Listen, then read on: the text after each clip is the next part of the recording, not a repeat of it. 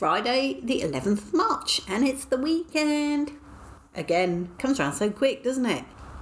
So I've been given my Premiere Pro homework, which I thought I would share with you because you might be interested. I'm learning new phrases and the like. Basically, the brief is called Going Home, and we've been given a load of clips, about 10 or 20 clips that we can use, sound and video and various mixtures of stuff. And we have to create a new sequence. We have to use either A-roll or B-roll structure. Yeah, I'm not 100% sure I know what that is either. She did go through it on Tuesday, but it was like way over my head. So I've probably got to do a bit of research before I can even start that. We have to use markers to indicate editing decisions. So that is going to be really interesting because I don't really make decisions. It's all kind of more by luck than judgment, I think, the work that I produce.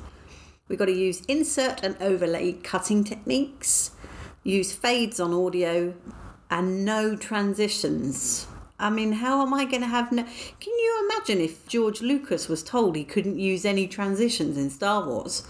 I mean, that movie would just not be the same movie, would it? Got to have a star wipe somewhere.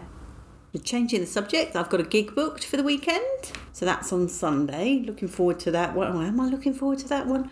Actually, it's been a while since I've been on the stage, and my last gig was atrocious. So I don't know whether I'm looking forward to that or not. But I've got another one coming up in a week or so, and I thought I can't have such a long period between gigs. Otherwise, it really will be a complete car crash. The other bit of news is I had a FaceTime or a WhatsApp or whatever you call it with the American. So I haven't really heard from him for a while, but we had a little chat last night and it was interesting. I learnt lots of new phrases that I've not learnt before. And I said to him, I'm going to mention these. So dumping your rocks out of your shoes, that's one. I quite like that one. And stacking some papers or stack some papers, which is saving money basically. I quite like that too.